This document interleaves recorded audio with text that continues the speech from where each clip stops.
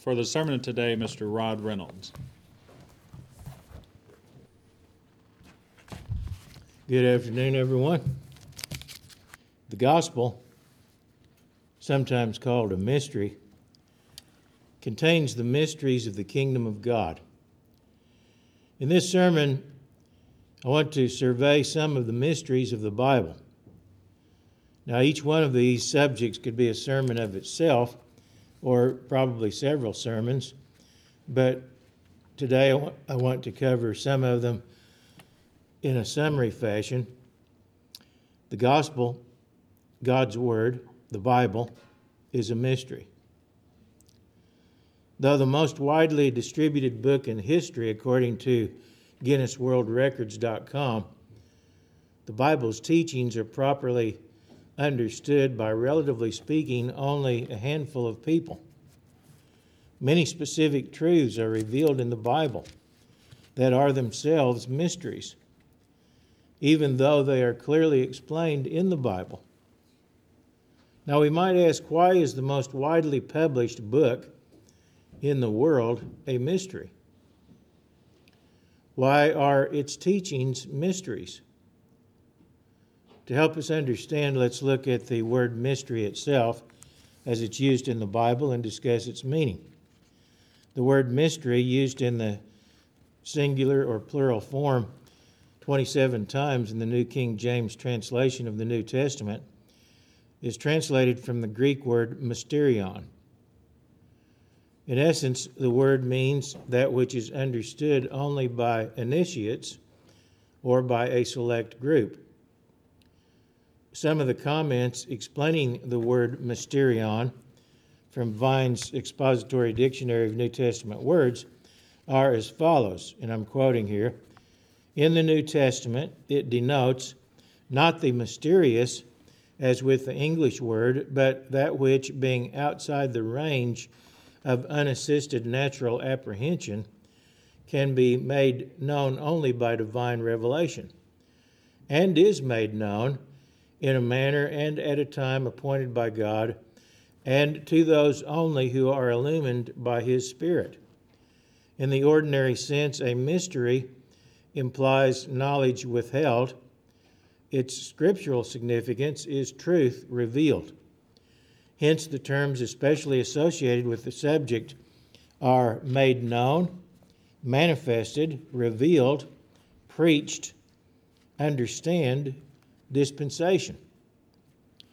The definition given above may be best illustrated by the following passage, quote, "The mystery which has been hid from all ages and generations, but now has it been manifested to His saints." That's from Colossians 1, verse 26. And Vines goes on to say, it is used of spiritual truth generally as revealed in the gospel. Now notice here that the mysteries of the Bible are revealed. They're revealed. The mystery of the gospel has been described as an open secret. It is a secret that has been openly proclaimed. It's a secret that has been revealed. And yet few believe it, and even fewer take the time or put in the effort to actually understand it. So for most people, it remains a mystery, even though it is revealed. It is a revelation that they do not understand. The mysteries of the gospel are God's word, the Bible. That is what the gospel is. Really, the gospel in its fullest sense includes the entire Bible. And the mysteries of the Bible are the spiritual truths contained in the Bible.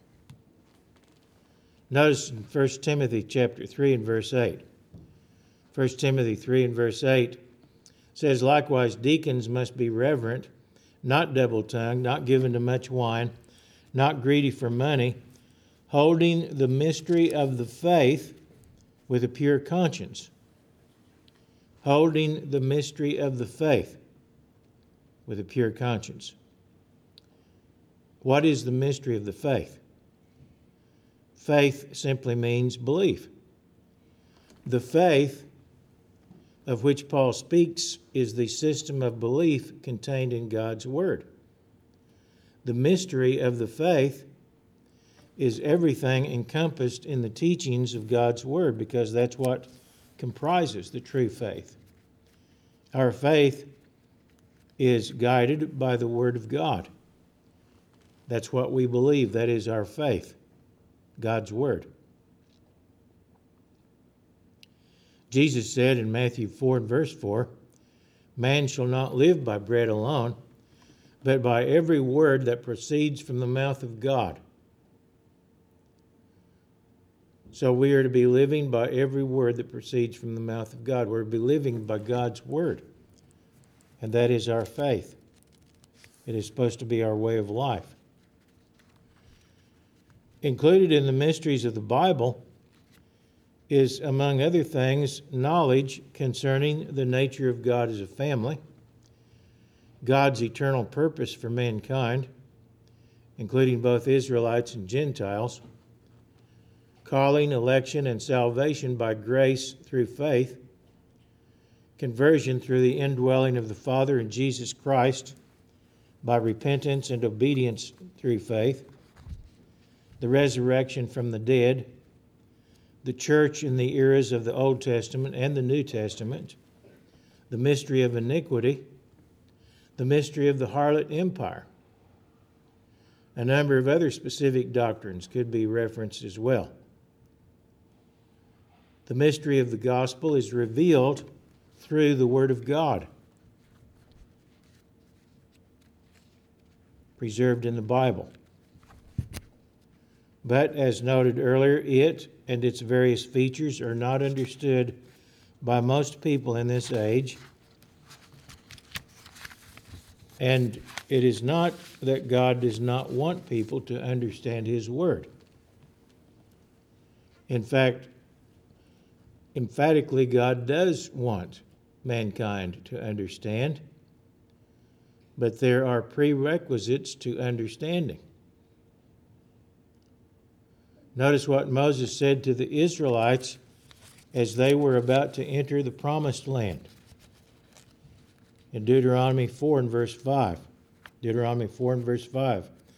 Moses said, "Surely I have taught you statutes and judgments, just as the Lord my God commanded me, that you should act according to them in the land which you go to possess. Therefore, be careful to observe them, for this is your wisdom and your understanding." Be careful to observe them, the laws that God had given, for this is your wisdom and your understanding in the sight of the peoples who will hear all these statutes and say, "Surely this great nation is a wise and understanding people."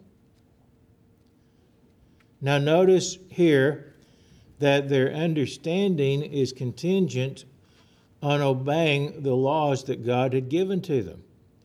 And they were instructed to keep those laws. And they were told if they did keep them, that it would be wisdom and understanding for them. In Psalm 111 and verse 10,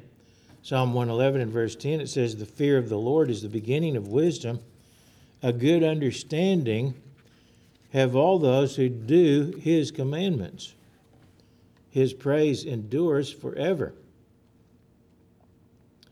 So we see that understanding would come for the Israelites with obeying the laws God had given them, and the same is true of anyone who would have spiritual understanding. a good understanding of all those who do his commandments. The principle that spiritual understanding depends on obedience to God's word, his laws, is confirmed many times in Scripture.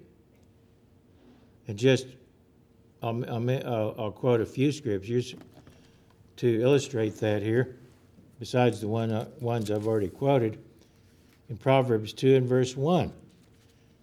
Proverbs 2 and verse 1, it says, "My son, if you receive my words and treasure my commands within you."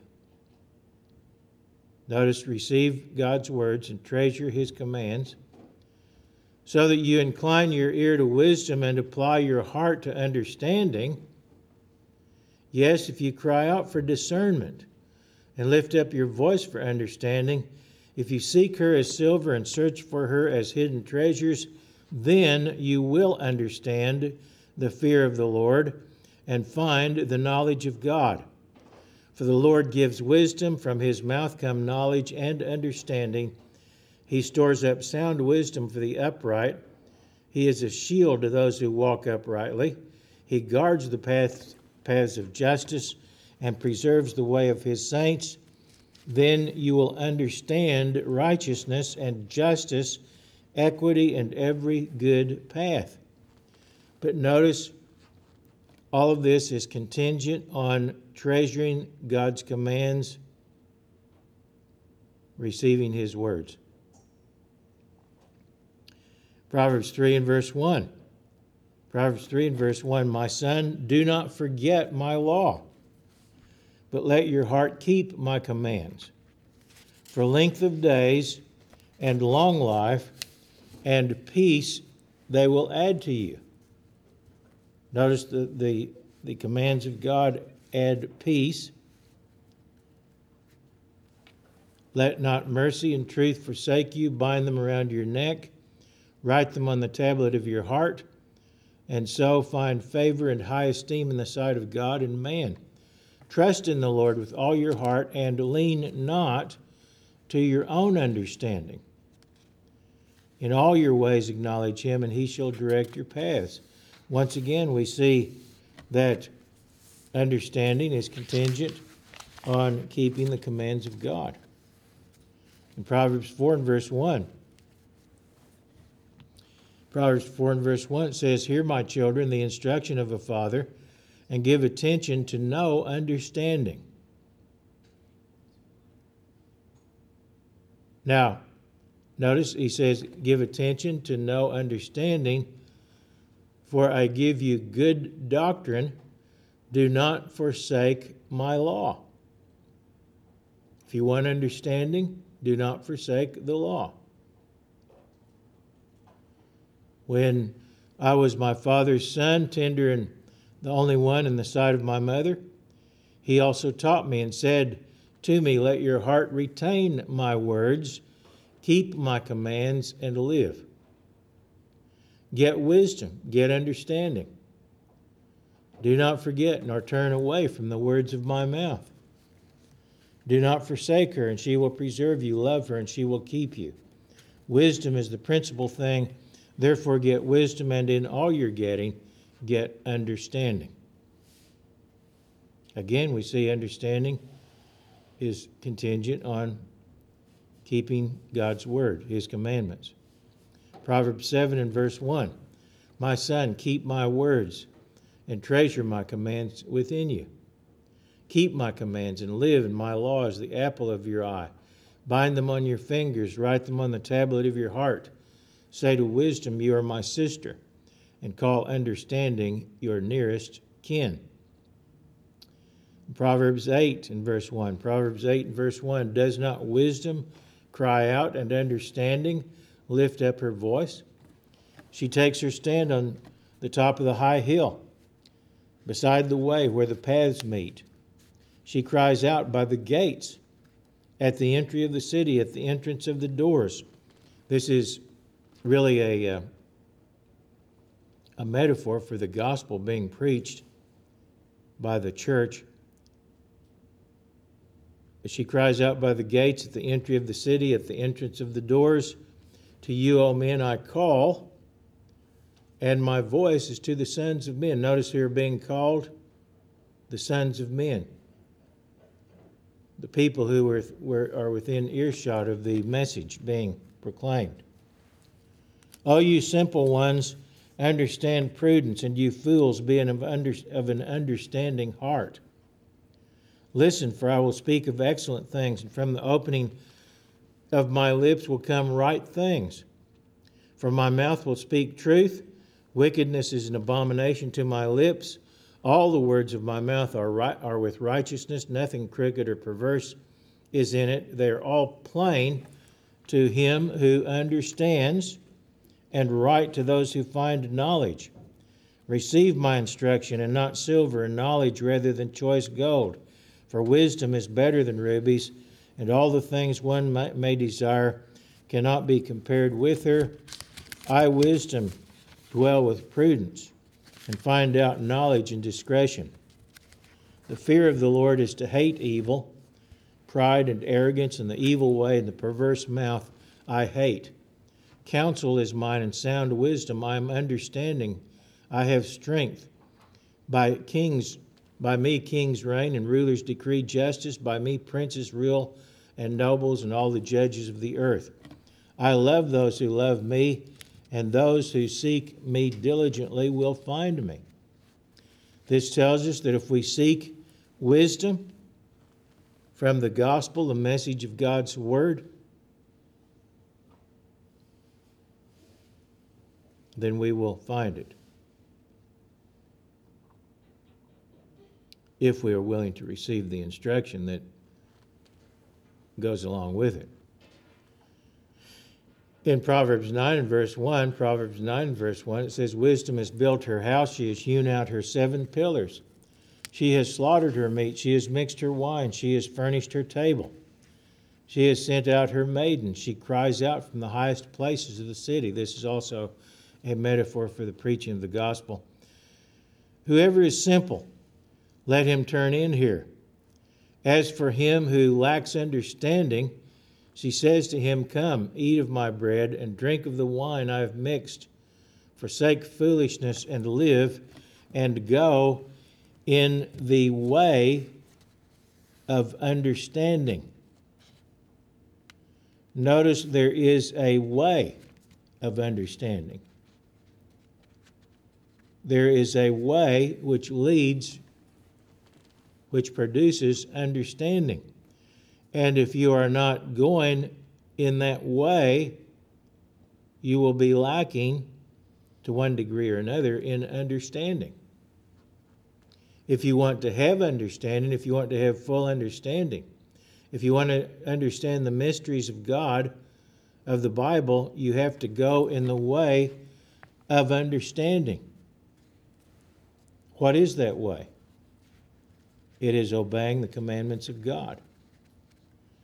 Obeying the commandments. Taking heed to the Scripture, following the Word of God, leads to understanding. But understanding requires a willingness to meet the requirements that will enable one to have understanding of the mysteries of the Bible. And most people who have been exposed to the Word of God have not demonstrated such a willingness in this age. Nevertheless, it is God's will that you and all people understand these mysteries. Notice in Colossians 1 and verse 9. Colossians 1 and verse 9, Paul wrote to the Colossians, We do not cease to pray for you and to ask that you may be filled with the knowledge of His will in all wisdom and spiritual understanding. Notice the prayer of Paul and his companions for the people was that they would be filled with the knowledge of His will in all wisdom and spiritual understanding. In Colossians 2 and verse 1, beginning with verse 1, he said, Colossians 2 and verse 1, I want you to know what a great conflict I have for you and those in Laodicea, and for as many as have not seen my face in the flesh, that their hearts may be encouraged, being knit together in love, and attaining to all riches of the full assurance of understanding, to the knowledge of the mystery of God, both of the Father and of Christ, in whom are hidden all the treasures of wisdom and knowledge. Notice that it was Paul's hope that they would attain to all the riches of the full assurance of understanding, to the knowledge of the mystery of God. He was writing, of course, mainly to the church here, and it is our responsibility as part of the church to come to understand the mysteries of the gospel and to proclaim them, making the Bible plain, so that anyone who is willing to believe, who is willing, may understand and obey the gospel. Paul wrote in 1 Corinthians 4 and verse 1, 1 Corinthians 4 and verse 1, let a man so consider us as servants of Christ and stewards of the mysteries of God. Stewards of the mysteries of God. A steward, in this sense, is someone who has been given the responsibility to take charge and to be responsible for something that he has been given. In this case, it is the mysteries of God, the truth of God's Word. And we are stewards. We are accountable to God for what we do with what we have been given as stewards of the mysteries of God. Paul asked that those whom he served pray for him in Ephesians 6, verse 19. Ephesians 6, verse 19, he asked that they would pray that utterance may be given to me, that I may open my mouth boldly to make known the mystery of the gospel. They were to pray that he be given utterance, that he might speak boldly and make known the mystery of the gospel. So notice that even though it is a mystery, it is something that is openly proclaimed, that it is something that God wants us to understand. In fact, he tells us how we can understand it.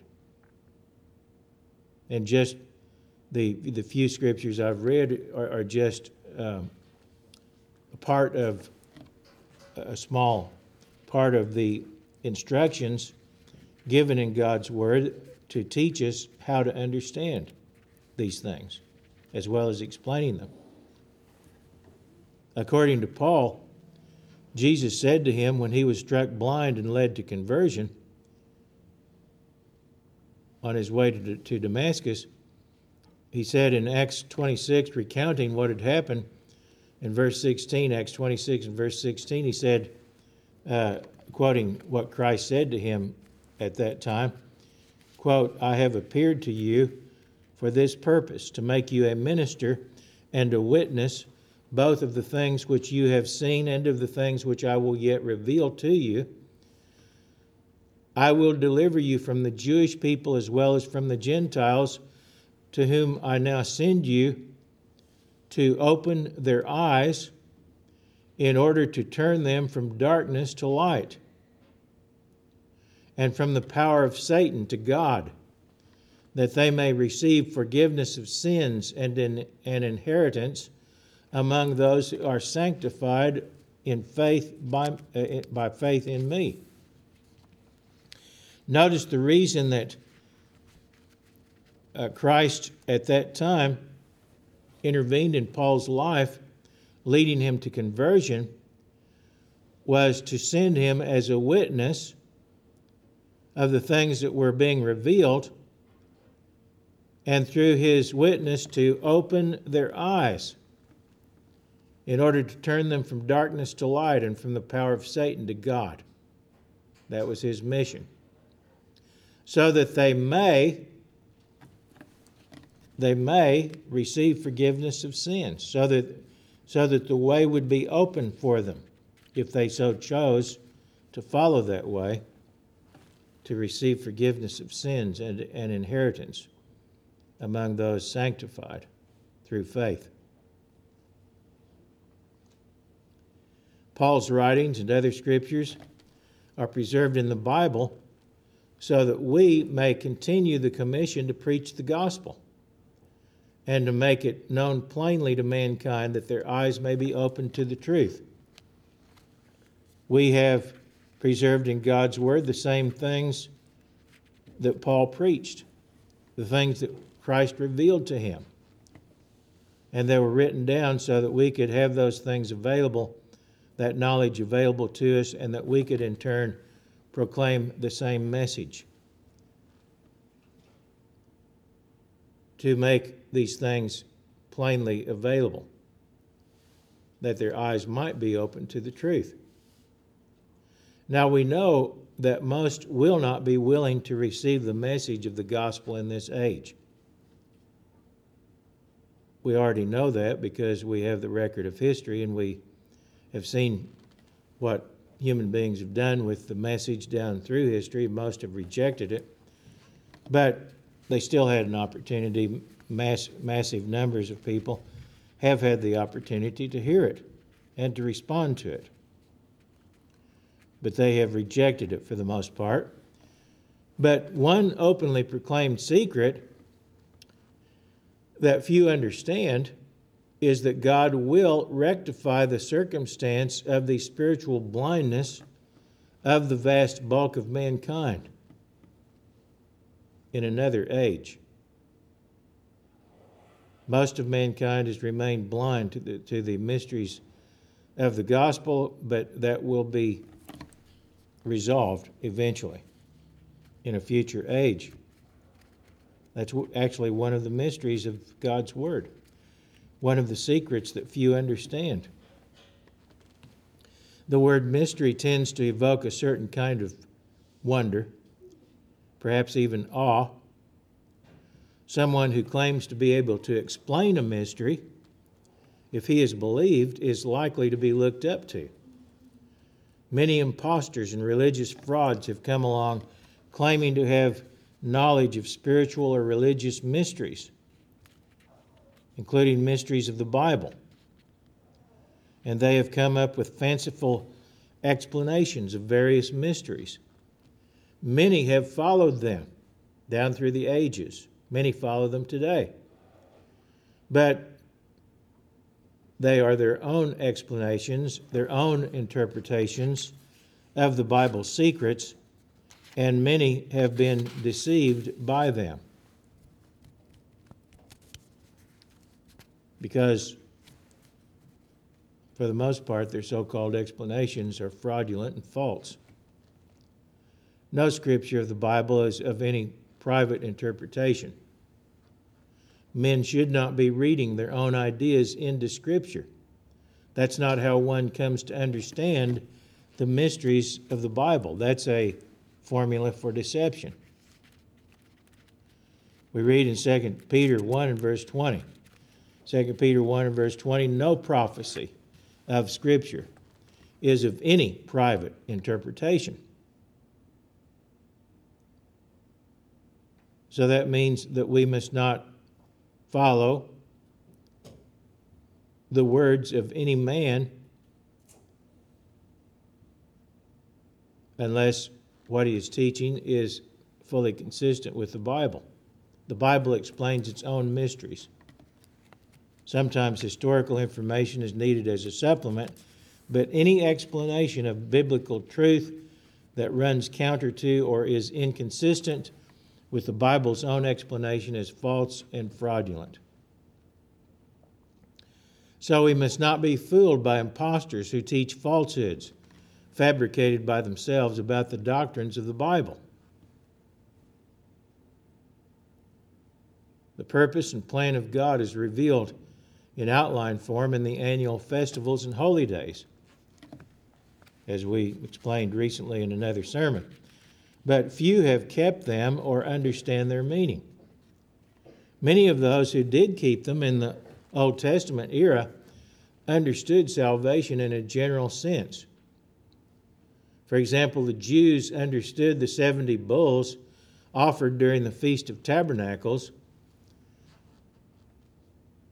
as representative of the 70 original nations of the world as enumerated in Genesis 10.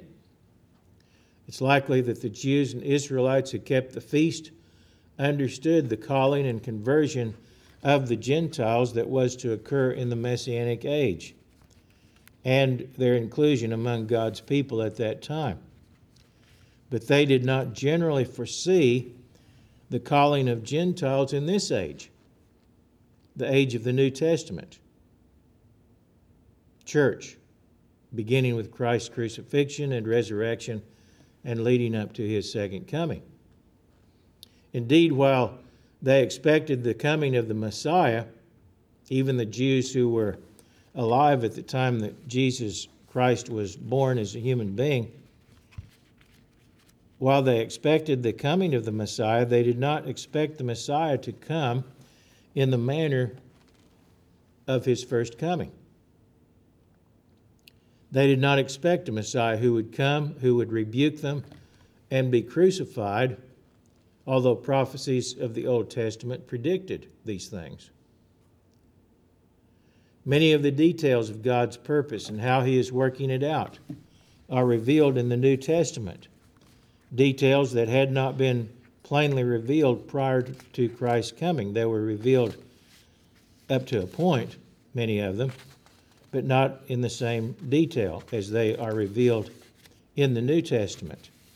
Paul refers to this in the book of Ephesians, where he wrote in Ephesians chapter 3, Ephesians 3 and verse 1, "For this reason, I, Paul, the prisoner of Christ Jesus for you Gentiles, if indeed you have heard of the dispensation of the grace of God, which was given to me for you, how that by revelation he made known to me the mystery, as I have briefly written already, by which, when you read, you may understand my knowledge in the mystery of Christ, which in other ages was not made known to the sons of men, as it has now been revealed by the Spirit to his holy apostles and prophets, that the Gentiles should be fellow heirs of the same body and partakers of his promise in Christ through the gospel,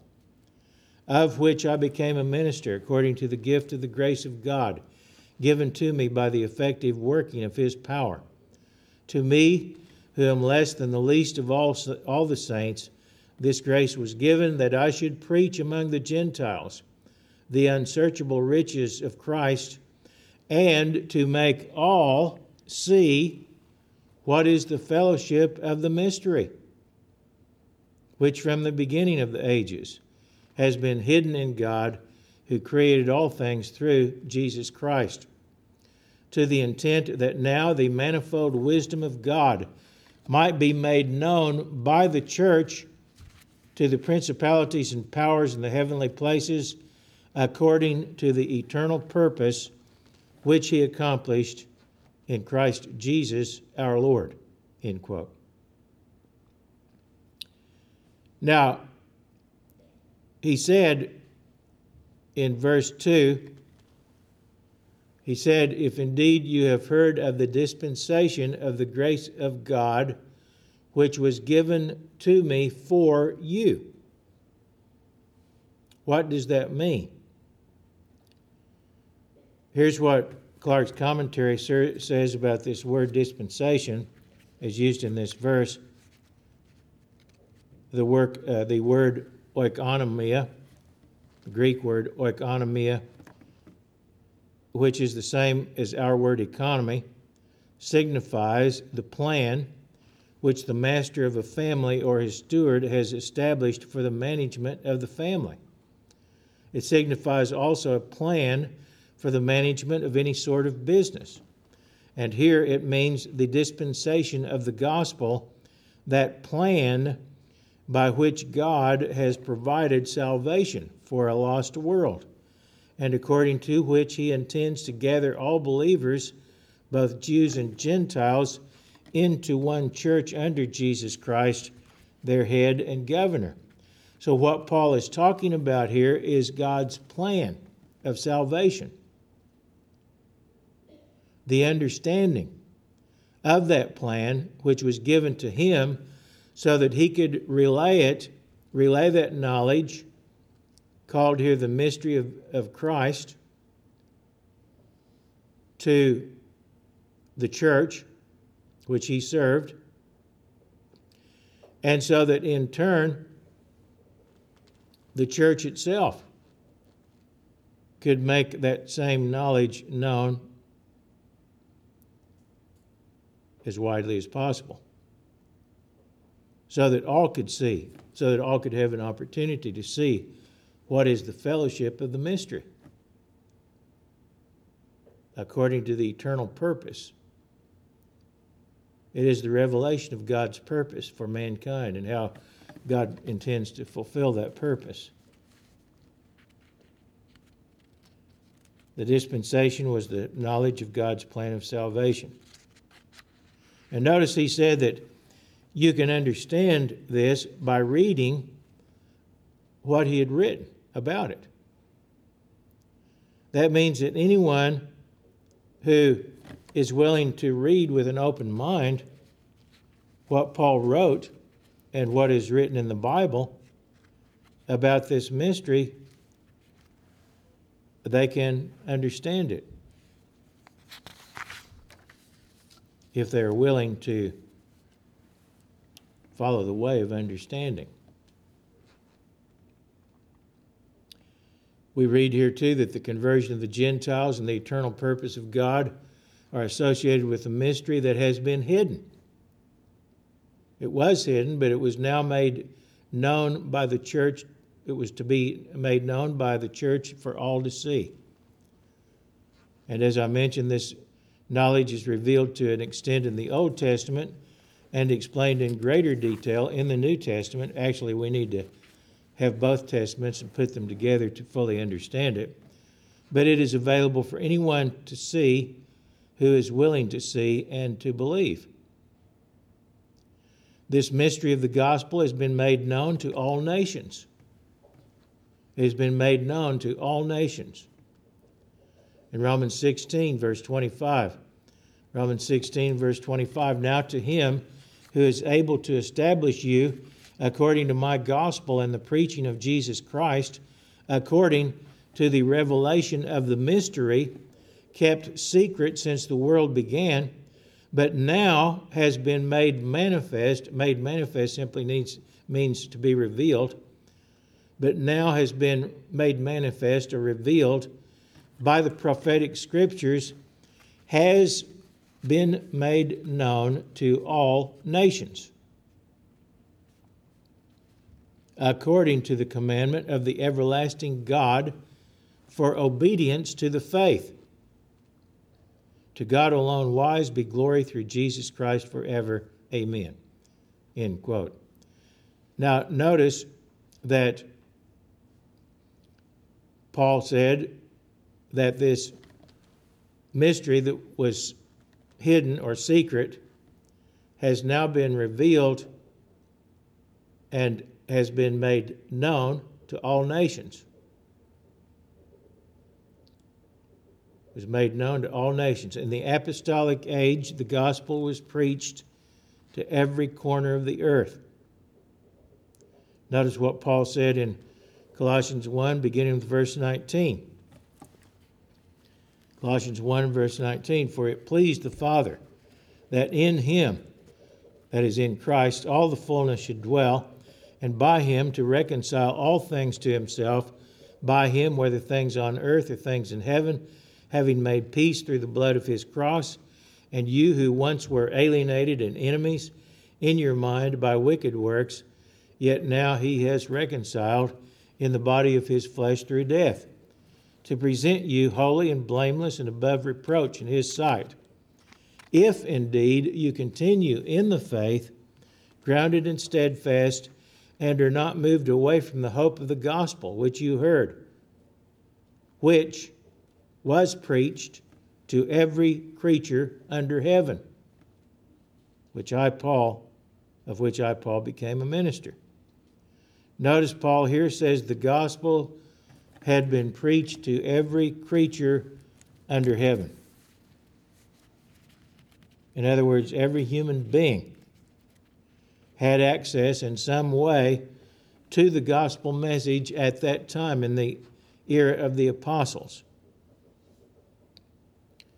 Now, we don't know all the details about how that was done or to what extent it was done, but Christ's commission to his apostles was this.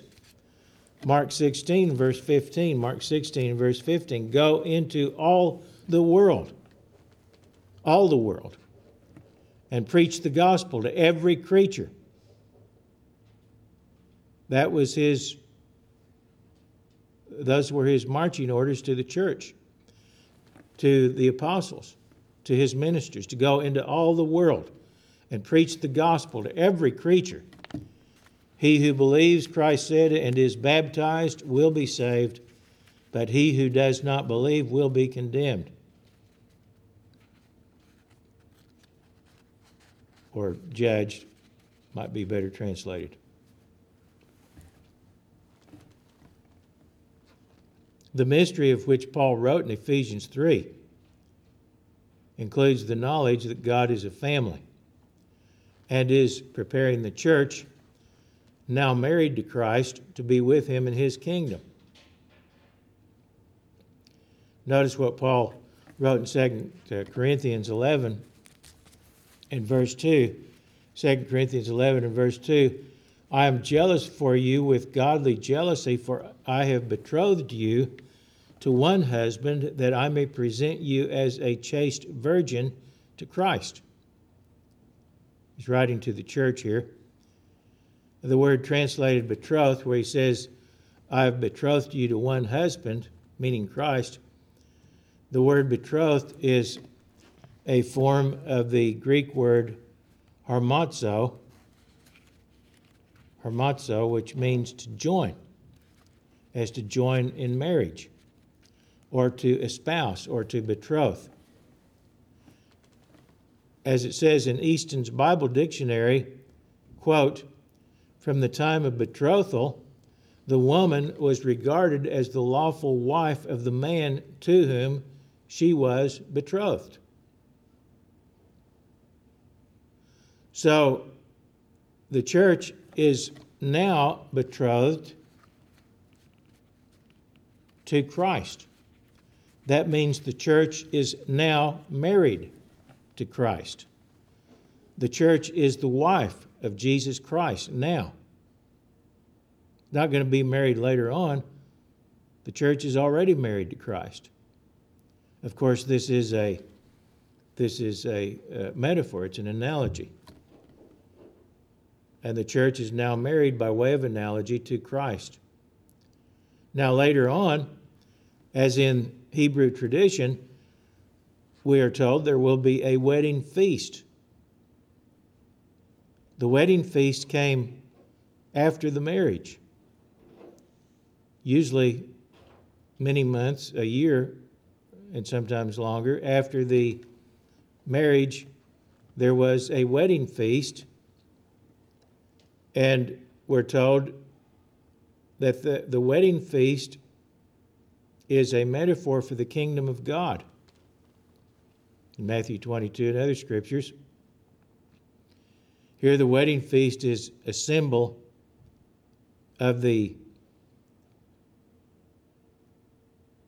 celebration and consummation of the covenant with Christ, the marriage covenant, so to speak, and it is a symbol of the millennial reign of Christ with the saints.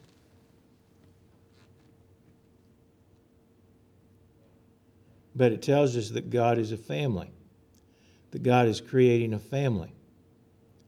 And this is one way of expressing it. Actually, there are several ways of expressing this in the Scripture. We're called The church collectively is called the bride of Christ, but we individually are referred to as God's children, his sons and daughters.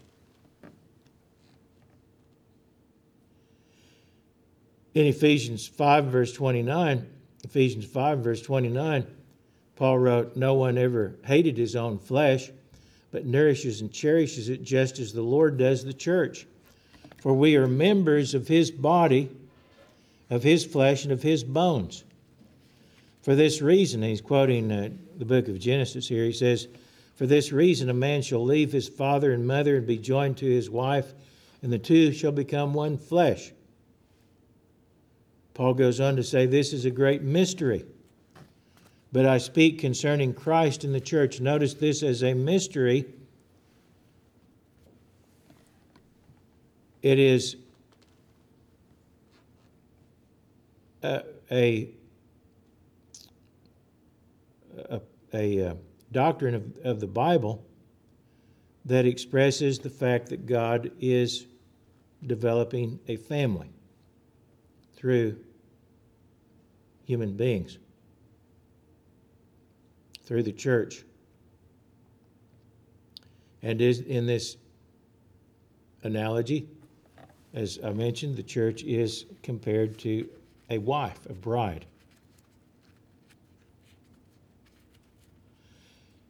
Scripture reveals the mystery of godliness. It reveals that we are to become like Christ, like God, as Christ dwells in us through his Spirit. In 1 Timothy 3 and verse 16, it says, "Without controversy, great is the mystery of godliness." Great is the mystery of godliness. God was manifested in the flesh, justified in the Spirit, seen by angels, preached among the Gentiles, believed on in the world, received up in glory. Christ was the first of the first fruits. He was the first to attain the resurrection. And through him, through Christ, we, other human beings, have the same potential. Colossians 1 and verse 26. Paul wrote, "The mystery which has been hidden from ages and from generations, but now has been revealed to his saints. To them God willed to make known what are the riches of the glory of this mystery among the Gentiles, which is Christ in you, the hope of glory." Christ in you, the hope of glory. It is a mystery which has been revealed. It is a mystery of godliness. It is a mystery of how we may attain glory following the footsteps of Jesus Christ as Christ dwells in us through his Spirit. The gathering to himself of all things, including all peoples, in the dispensation of time, is a mystery few understand. According to traditional belief among most professing Christian denominations, most people will wind up in hell because most people have never been in any sense Christians. And according to traditional belief of professing Christian denominations, they're bound for hell, eternally cut off from God. But the Bible reveals that all human beings will have the opportunity to know God and that most will ultimately be in his kingdom. In Ephesians 1 verse 4, it says, "Just as he chose us in him before the foundation of the world, that we should be holy and without blame before him in love, having predestined us to adoption as sons by Jesus Christ to himself, according to the good pleasure of his will, to the praise of the glory of his grace, by which he made us accepted in the beloved. In him we have redemption through his blood, the forgiveness of sins according to the riches of his grace, which he made to abound toward us in all wisdom and prudence, having made known to us the mystery of his will.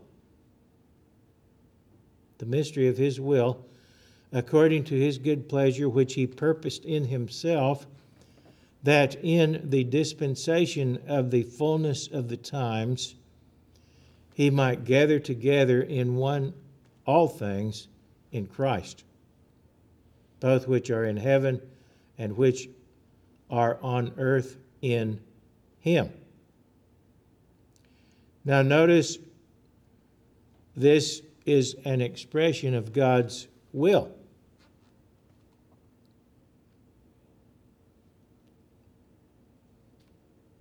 That in the dispensation of the fullness of the times he might gather together in one all things in Christ. Note that the predestination spoken of here in verse 5 is not exclusive, as many have assumed, but it is inclusive in the sense that it is God's will that he might gather together all things, which would include all peoples in Christ. Not just some tiny slice of humanity, as the Calvinists teach, following John Calvin's misunderstanding of what predestination is all about. But God has destined mankind to share with him his eternal kingdom. That's why he created mankind. And it is God's express will that in the dispensation of the fullness of times he will gather together in one all things, all people in Christ.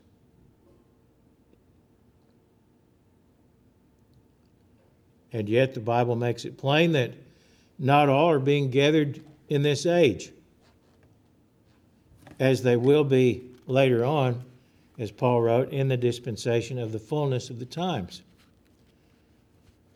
For the present, although God gives the world an opportunity to hear the truth, to hear the mystery of the gospel explained, most are blind to it, and most remain blind to it.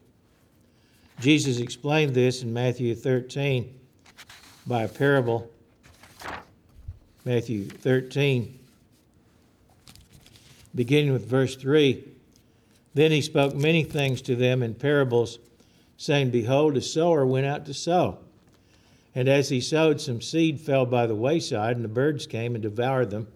Some fell on stony places where they did not have much earth, and they immediately sprang up because they had no depth of earth. But when the sun was up, they were scorched, and because they had no root, they withered away.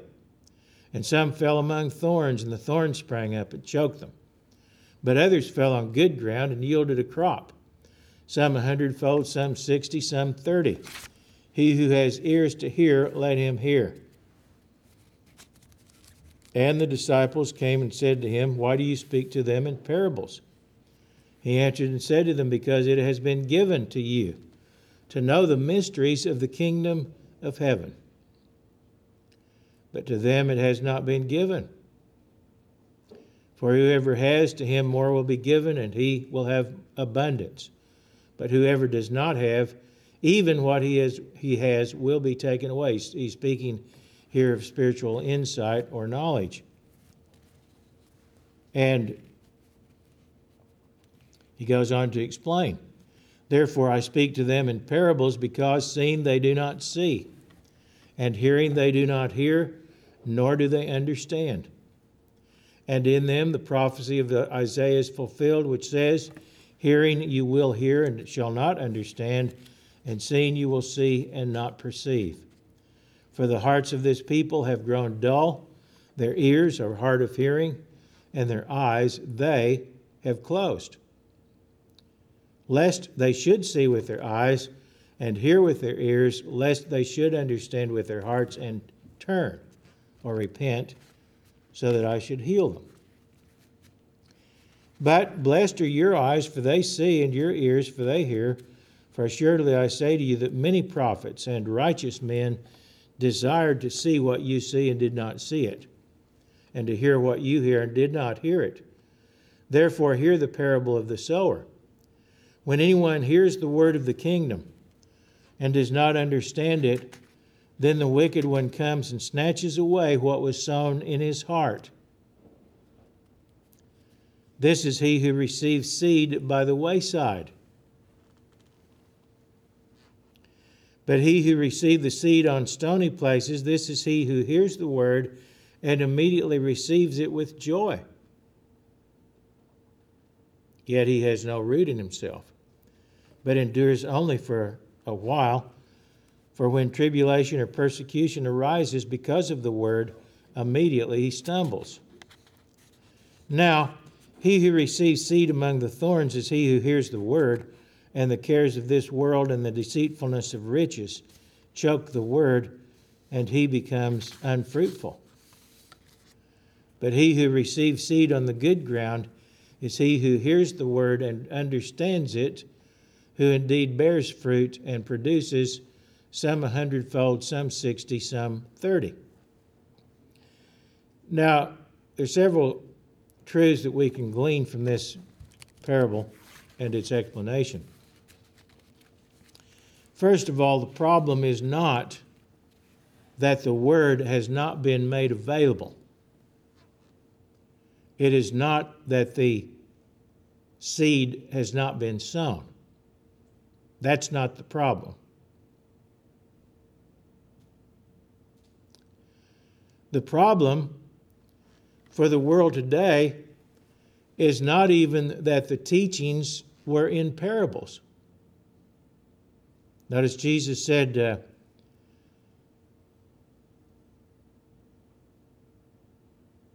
he said that he spoke in parables because it has been given to you to know the mysteries of the kingdom, but to them it has not been given. And then he went on to explain the meaning of the parable. Now the crowd out there, the general audience, who were not in his inner circle, all they heard was the first few verses that I read here, which was the parable about the sower and the seed, but they were not privy to the explanation.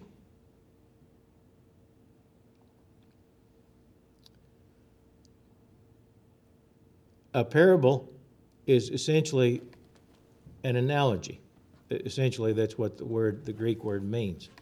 An analogy or a simile, where one thing is compared to another for the sake of illustration, or a metaphor, you might call it, which is the same thing, essentially. And much of the Bible, a great deal of the Bible, is written in parable or symbolic language. But the Bible interprets its own symbols. Jesus himself explained the meaning of the parable of the sower and the seed to his disciples, and the explanation of its meaning is recorded in Scripture for anyone to read, just as are the meanings of other parables and symbols used in Scripture, because Scripture itself explains the meaning of its symbols. So even the fact that the message was given in a parable is not an impediment to understanding for anyone who can read today. That's not the problem. The problem is, as Jesus said, that the hearts of the people are dull or insensitive. They are unreceptive to the message. They are hardened to the message. Their ears are hard of hearing. They refuse to hear, and they have closed their eyes, as Jesus said. They have closed their eyes to the truth. And he said, if it were not for that, they could see, they could hear, and they could understand the message. And then they could be healed or converted.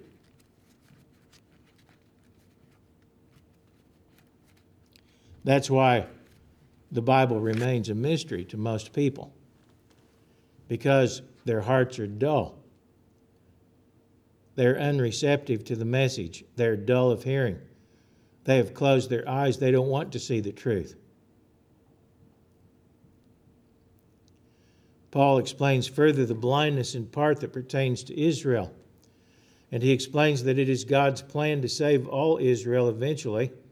That is, not every single individual, but the vast majority will be saved, because there will always be some incorrigibles who will refuse salvation, but it is God's purpose to ultimately save the vast majority of the people of Israel. As Paul wrote in Romans 11, beginning with verse 25. Verse 25, I do not desire, brethren, that you should be ignorant of this mystery. Now here's another mystery. Lest you should be wise in your own opinion, that blindness in part has happened to Israel until the fullness of the Gentiles has come in.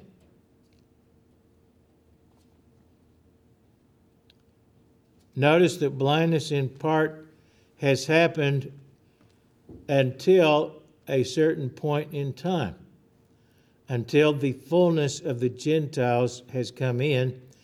And so all Israel will be saved, as it is written. The deliverer will come out of Zion, and he will turn away ungodliness from Jacob. For this is my covenant with them, when I take away their sins. Concerning the gospel, they are enemies for your sake. He's writing to Gentiles here. But concerning the election, they are beloved for the sake of the fathers. For the gifts and the calling of God are irrevocable. For as you were once disobedient to God, yet have now obtained mercy through their disobedience, even so these also have been now disobedient, that through the mercy shown to you they may obtain mercy. For God has committed them all to disobedience, that he might have mercy on all. Oh, the depth of the riches, both of the wisdom and knowledge of God! How unsearchable are his judgments, and his ways past finding out. For who has known the mind of the Lord, or who has become his counselor, or who has first given to him, and it shall be repaid to him? For of him, and through him, and to him are all things, to whom be glory forever. Amen. End quote. Now, Paul wrote in verse 32 here of the Israelites that God had committed them all to disobedience. Again, all is a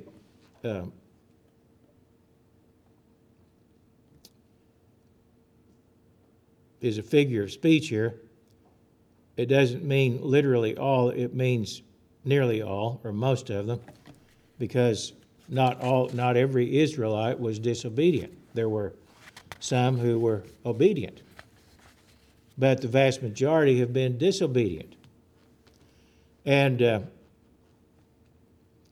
God has committed them, it says, to disobedience. Now, the Greek word used here, translated committed, in the verse 32 here, in the New King James Version, the Greek word, as explained in Robertson's Word Pictures in the New Testament, is senekleison, and I believe in the King James Version it's translated has shut up. And this is according to Robertson, this is the first aorist active indicative of synkleo, which essentially means to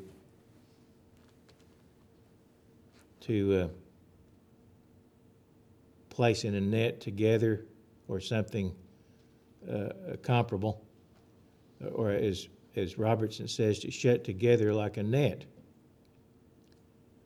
He goes on to say this is resultant effective aorist because of the disbelief and disobedience of both Gentile and Jew.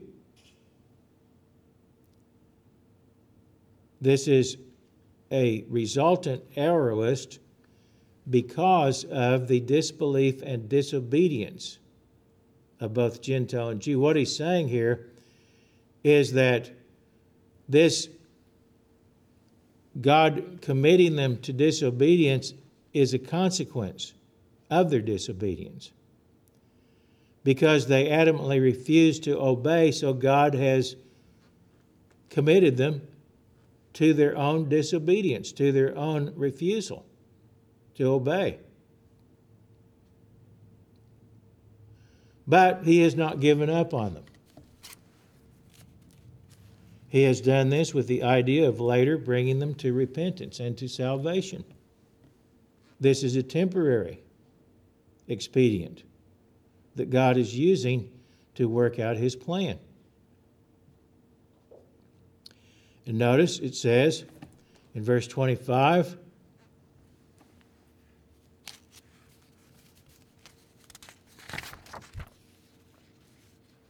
that blindness in part has happened to Israel until the fullness of the Gentiles has come in. And this is probably speaking of the completion of the Gentile era,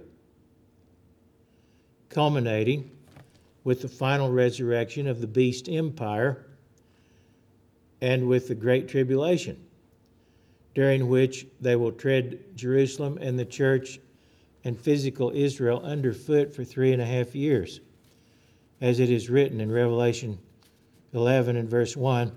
Revelation 11 and verse 1, then I was given a reed like a measuring rod, and the angel stood, saying, rise and measure the temple of God, the altar, and those who worship there, but leave out the court which is outside the temple, and do not measure it, for it has been given to the Gentiles, and they will tread the holy city underfoot for 42 months, or 3.5 years. Now at the end of this period, which will correspond with the period of the Great Tribulation and the last great day, or the last year, which is referred to as the last, not the last great day, but the day of the Lord, I should say. At the end of that period, Christ will intervene. He will come a second time. He will then bring Israel out of the tribulation and lead them to conversion.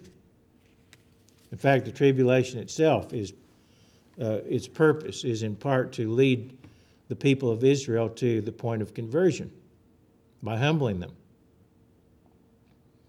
We read about that in Ezekiel 11.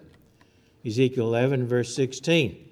Therefore say, thus says the Lord God, although I have cast them far off among the Gentiles, and although I have scattered them among the countries, speaking of the Israelites, yet I shall be a little sanctuary for them in the countries where they have gone. Therefore say, thus says the Lord God, I will gather you from the peoples, assemble you from the countries where you have been scattered, and I will give you the land of Israel. And they will go there, and they will take away all its detestable things and all its abominations from there. Then I will give them one heart, and I will put a new spirit within them, and take the stony heart out of their flesh, and give them a heart of flesh, that they may walk in my statutes and keep my judgments and do them. And they shall be my people, and I will be their God. But as for those whose hearts follow the desire for their detestable things and their abominations, I will recompense their deeds on their own heads, says the Lord God. Notice that God is going to bring them back out of captivity and give them a new spirit, and take the stony heart out of their flesh. And they will walk in his statutes. They will no longer be spiritually blind. The understanding of the mysteries of God's Word is granted with the help of God's Spirit.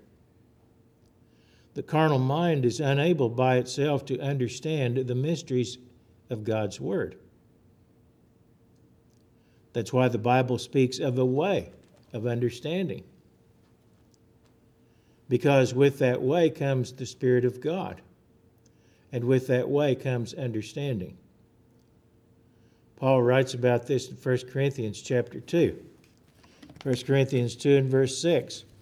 However, we speak wisdom among those who are mature, yet not the wisdom of this age, nor the rulers of this age who are coming to nothing. But we speak the wisdom of God in a mystery, the hidden wisdom of God, which God ordained before the ages for our glory, which none of the rulers of this age knew, for had they known, they would not have crucified the Lord of glory. But as it is written, eye has not seen, nor ear heard, nor has entered into the heart of man the things which God has prepared for those who love him. But God has revealed them to us through his Spirit. For the Spirit searches all things, yes, the deep things of God. For what man knows the things of a man except the spirit of the man which is in him? Even so, no one knows the things of God except the Spirit of God. Now we have received not the spirit of the world, but the Spirit who, or which as it should be translated, is from God, that we might know the things that have been freely given to us by God. These things we also speak, not in words which man's wisdom teaches, but which the Holy Spirit teaches, comparing spiritual things with spiritual. For the natural man does not receive the things of the Spirit of God, for they are foolishness to him, nor can he know them, because they are spiritually discerned. But he who is spiritual, or spiritually minded, you might say, judges all things, yet he himself is rightly judged by no one. For who has known the mind of the Lord that he may instruct him? But we have the mind of Christ. So, only with the help, the insight that is made available by the Spirit of God working in our minds, can we understand these mysteries.